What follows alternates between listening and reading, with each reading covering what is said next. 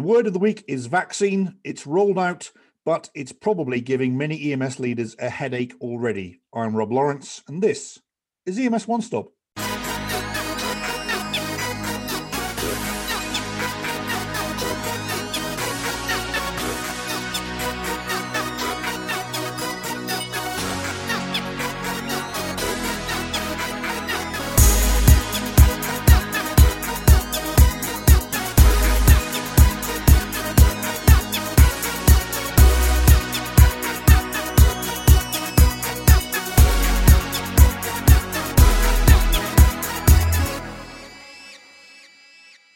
In this week's narration, I will focus on vaccines as both giver and receiver.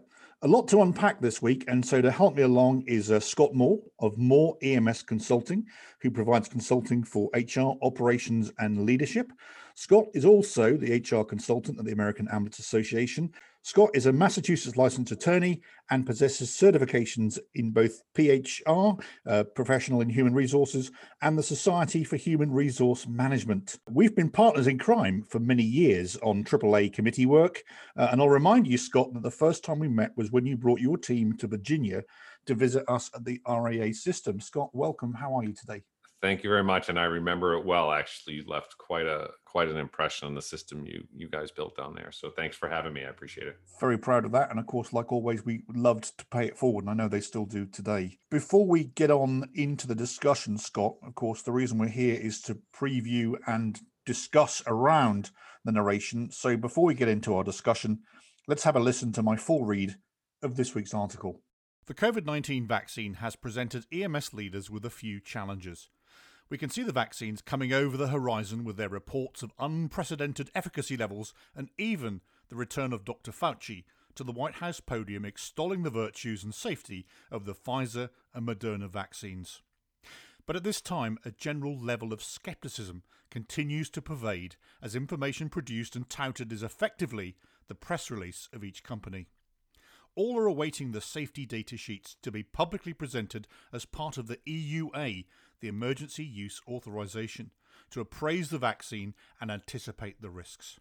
That said, Britain's regulator has approved the Pfizer-BioNTech product, and this may provide the true answers we seek as it heads for immediate rollout. The predicament is the same one we face when a new mark of ambulance or monitor comes out. No one wants to be the first, and we all want others to experience the initial teething problems. Perhaps the UK may do that for us now. Currently, polls and surveys indicate there are large elements of the population, including our workforce, that do not wish to take up the vaccine. This presents a problem as the Advisory Committee on Immunisation Practices, ACIP, met last week to confirm that healthcare workers, including EMS, are placed in immunisation category 1A. The first of the first. Healthcare workers included in Phase 1A encompasses 21 million workers from hospitals, long-term care facilities, outpatient clinics, home health, pharmacies, public health and EMS. Word on the street has it that some states are not following federal direction and are moving EMS down their lists, and this is a shame. While many healthcare providers deal with COVID-19 positive patients daily, EMS crews are face to mask with a patient in a 15x8 box, and you can argue the size of your ambulance later, for the majority of their shift. Social distancing is all but impossible, and for those trying to convey an image to help climb the priority ladder, this may be it. Another ACIP conundrum has come as firefighters and police officers are placed in Category 1B, and as we know, many fire departments operate in a dual capacity, whether it's in the first response or transport realm. So I'm sure the question of when is a firefighter not a firefighter being posed in many locales right now. The difference between 1A and 1B may only be a few weeks, so hopefully this will not be a major issue. Now, of course, since I wrote that, perhaps it may be more than just a few weeks. Building public and public safety confidence in the vaccination will grow over time, but leaders must face the command decision now of how they're going to ensure immunisation occurs as soon as it's rolled out. For those who are fully prepared to be inoculated, there will be no problem. For the others, OSHA helps by supporting the creation of the requirement, if necessary, to be COVID-19 vaccinated as a condition of employment. This brings tension as labour groups are already defending their members' rights to choose not to be vaccinated.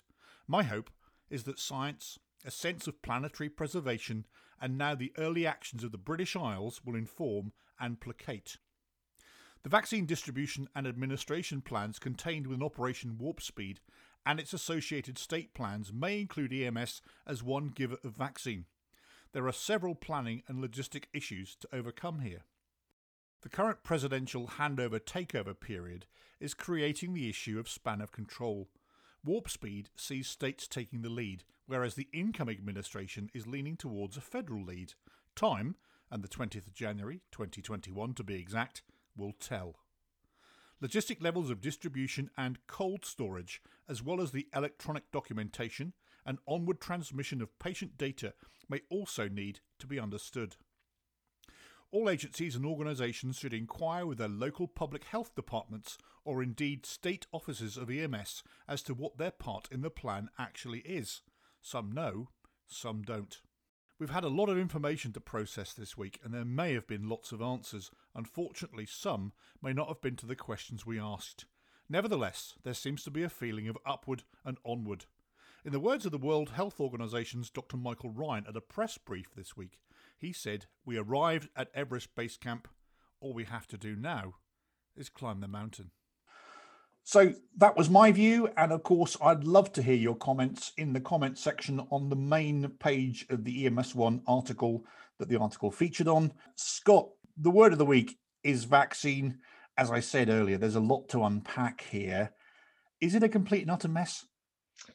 Yeah, I know it's a great question. And I think, had this pandemic occurred during a different time in our political history where we weren't in a, election year, I think this probably would have been a lot easier. But because of the election and how political this entire pandemic and the vaccination process has become, I think it's unnecessarily messy.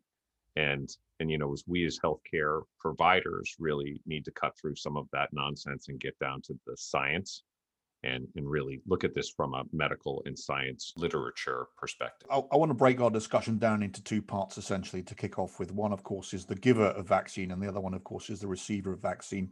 I think we've had a bit of an advantage in that the UK have bitten the bullet. They've gone first. We're watching the Pfizer drug rolling out from the factory in Belgium, crossing the English Channel, and is getting ready to be distributed in the next week or so. So at least we'll have a chance to see not only logistically how it works, but also how the people are receiving it and what happens next. So I think that's probably a good thing, because in my article I talked about like the monitor or the ambulance. Nobody wants to buy the first one. We want to see if it breaks down or if it doesn't work. So perhaps thank you, England, my old country, for leading the way. But we've got some challenges, though, because there have been surveys out there. EMS1 actually did one, and there have been other surveys that a lot of people, including our own EMS providers, are reluctant to take what's on offer when it comes. What do you say to EMS leaders? How are we going to deal with this? Yeah, it's a tough one. About a month and a half ago, I published an article through the AAA, as well as I know PWW did as well, and about this idea about whether you can mandate the vaccination for your employees. Right. And I think, as an HR person, we always look towards the carrot rather than the stick. However, how or why would you incentivize someone to do something that's actually going to help them and the patients they serve, as well as their families? So I do think from the perspective of an EMS leader, you really need to prepare today for what's coming. That's why I put that article out well over a month ago, because this is not something that you're going to be able to drop aside on a Monday morning. There will need to be a strategy to it. And of course, OSHA allows us to, I hate to use the word impose, because of course, as you said, this is carrot, not stick, but OSHA does support us in creating the conditions to say, you either have this or the accommodation is you're wearing a mask forever on my clock. Yeah. And so, it's interesting. I've sort of been watching not only the CDC, but also OSHA as well, just to see where they're going to come down or if they're going to issue guidance relative to this. And really the last time that, we saw anything even remotely close to guidance on this was during H1N1, when they said, look, you can in fact mandate it. Not all employers can mandate it per se, but that in particular healthcare, or organizations or employees who provide healthcare, or who have access to vulnerable populations, certainly you can, in fact, mandate it. That being said, I think it's easier, if you go back to the hearts and minds sort of conversation, that, reminding folks that while there are a lot of things that impact their decision making, that if they really can, if we can educate people about the true risks, which are very, very minimal. And in fact, they've been getting vaccinations of all kinds for many, many years. I think if we can approach it as we talked about, and talk about from a legal perspective, nearly all healthcare employers have the right to mandate this, and the only issue will be when it comes to somebody who has an ADA protected medical condition, where there is in fact a real risk to that employee, in the event that they were to take this particular vaccination and it caused them harm based upon their current medical condition, or if in fact they had a religious objection. But what I will tell you is, in both of those instances, and one is under Title VII of the Civil Rights Act and the other is under the Americans with Disabilities Act, both of those instances, employers have an obligation to engage the employee in the interactive process, which is this back and forth dialogue between the person asserting either this religious or ADA request for an accommodation,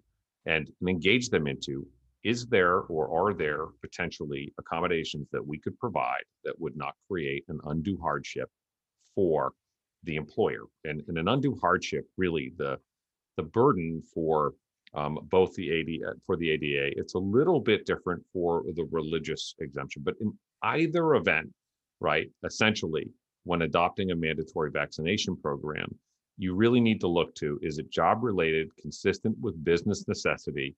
And if in fact it's being applied, making sure that it's being applied in a non-discriminatory manner. So that being said, have a process, document that process. In some states, the documentation part is required. It's just good practice. And frankly, more than likely, you have individuals within your workforce who, if you're doing it correctly, you already are aware of whether they have an existing accommodation, and you may want to engage some of those folks earlier. But at the end of the day, if even with the accommodation, there is still this risk or danger or direct threat to the health and safety of either of the other employees in the workplace or the general public, or in fact, the patients that you're serving, well, then you may not have to actually do anything beyond that, right? In other words, you may still be able to mandate that vaccination. Thank you for that answer, Scott. And of course, this is exactly why I have the PHR Sherm Esquired lawyer on to give me the answers. So well said. Thank you very much. Of course, what we're seeing is that all the presidents and a future president, bar possibly one, are saying if it's good enough for Dr. Fauci, it's good enough for us. And what we saw yesterday was ex-presidents Obama, Bush, and Clinton saying, I'm going to be first in the line to roll my sleeve up. So hopefully, we've got some leadership, and we'll get some leadership from the top as we go forward, which hopefully will give us confidence to say, come on, it's not that bad. The evidence is there, the science is there, and our leaders are first in line. Switching sides to the administrator of vaccine, we know it's coming. We know that we're awaiting the EUA, the emergency use authorization. We don't know yet, and not every EMS agency knows, if they're going to be involved and be asked to deliver. And I said in the article that a lot of, if you are an EMS chief or an EMS regional chief or indeed a state EMS official, you should be working out right now if you're going to be asked to do something. And I don't think I've heard that everybody has. What have you heard? Yeah, so I reached out to one of the individuals at our state EMS office and just said, please tell me, and that was this week, please tell me that you guys are talking about, how we're going to permit EMTs or at least paramedics, but if not EMTs, to administer the vaccination. And what he said is, I'm sure those discussions are happening, but we haven't had them yet. Now, I know several years ago, our state EMS office permitted EMS individuals to administer the influenza vaccination. And so, administering vaccinations to me is not an unbelievably difficult task, right, and certainly well within the scope of a paramedics training. And I would even argue, if you can administer an EpiPen, you can probably give a vaccination. But the fact that there's sort of that old saying that if the gates are down, the lights are flashing, you can't blame the wreck on the train. I hope that these discussions are occurring, and I ask those regulatory agencies to please engage the EMS organizations in their state, because we are logistics experts, right? We are logistically delivering high level care to the patient's bedside or in their home very quickly. This is something that we do well. Many of us are doing COVID testing sites right now and have done it very well. So I think, given that the federal government is talking that EMS is going to be an essential part of this vaccine delivery, I would hope, and as I said, I'm a little bit discouraged that we haven't seen something so far, but I don't know, Rob, if in California they're talking about it, but this is where we need to be moving more quickly, I think. I think so, and hopefully warp speed won't turn into dead slow because of the logistics of all of this. We've got the drug. We know what we think we know what it's going to do. Obviously, from the PR that's coming out of the drug companies, we haven't seen the safety data sheets yet, but we have a good idea. What we don't have a good idea on is the logistic rollouts. There's discussions about the dry ice that you need to transport some of this stuff. Of course, those with the science bent will know that dry ice turns into carbon dioxide, so you can't, stick it in the back of your car. So there are some problems we have to overcome and things we have to understand in order to roll out the logistics of this. So there's a fair bit to do. And again, EMS chiefs, leaders, anybody, somebody needs to brief us and tell us what to do, because so far in the COVID pandemic, we have been the jack of all trades. I'm not sure if that's an American saying, but I'll use it anyway, the jack of all trades. That we've done tracking, tracing, ED augmentation, nursing home augmentation, evacuations, transfers from cruise ships. It's been it's in our ethos to get on and do this stuff and just get on and do it. And we've been doing it, but we need a briefing, we need a heads up, and people need to help us understand what's going on. With One Stop Extra, of course, we're not just sticking to the topic of today's article, but also we can talk about the news of the week. And EMS and ambulance services have been on the national agenda in the national news this week, Scott. And we've been talking about our parlous state, lack of funding, and the fact that we are literally on the brink. Our good friend Gary Ludwig always talks about the fact that EMS is at the tip of the spear. I think we're on the knife edge. What do you reckon? No, I agree. And, I think it's interesting that, watching this has been a year where we've seen EMS on the front cover of Time magazine and Right. really have had more press relative to what we were doing. And to your point earlier, that we were sort of the folks that when they're not quite sure who to ask, they ask EMS, and somehow we get it done. And I think a portion of that is because, when you're on a scene of a multi-patient accident, right, you have to be quick, think on your feet, and improvise. So, looking at the funding and having talked, one of the things that I work with the AAA is about cost collection. And I've spent a lot of time assisting and guiding members on how to apply for provider relief fund in the different tranches, and then also preparing for what will be those post-payment reporting requirements. And I hear a lot of organizations that are struggling. And it's not only that they're struggling, to get the appropriate PPE and so forth, but, they're struggling financially. The volume of work has not recovered. We're now seeing another wave, which is putting people back into their homes and slowing down their volume. And I think, this comes back to why we need good data and why we as a profession, both the municipal side and the private side, for profit, not for profit, need to be working together to get good, solid information and data. Because while I would have preferred, when we went to the legislature to ask them for relief, that we had some information upon which to say, see, this is what we need, and this is how we've been impacted, and here's how you can help. Because frankly, I think they're looking for us to tell them exactly what we need. And I know the AAA has made a very direct ask, but of course, lacking a lot of the data that we need to do that. So, I am hopeful, and I hear that there's discussions of additional provider relief as we head into 2021. I know many of the programs, including the Family First Coronavirus Leave, that is ending at the end of this year. And so, I'm hopeful that now that we're through the election, we can see some progress made on these. And I hope that post January the 20th, that we with renewed vigor, get back onto the Hill, continue the lobbying with the new administration, and we can make some of these changes. And I was watching the Biden-Harris debate, I think it was last night on CNN, in fact, where they acknowledge that people are running out of money, but if we don't have any money, then we can't run. So it's problematic, I think, without a doubt. Scott, thank you very much for your time today. How can we get hold of you? How can we see you? Where can we find you? Give us all the contact details. Yeah, no, I appreciate you asking me to join. Certainly, of course, my website, www.moreemsconsulting.com. Unfortunately, I'm a shorter one, but or you can reach me certainly through that website or through the AAA, or of course you can always call my good friend Rob. He knows exactly how to get in touch with me. So I appreciate the time, I appreciate the opportunity, and certainly always willing to do anything that involves sharing a mic with you. So thank you. Cheers, mate. You said that just the way I wrote it for you. Well done. So that was pretty good. As always, you can follow me on Twitter at UKRobL, or indeed track me down on LinkedIn. I'd like to thank my guest, Scott Moore.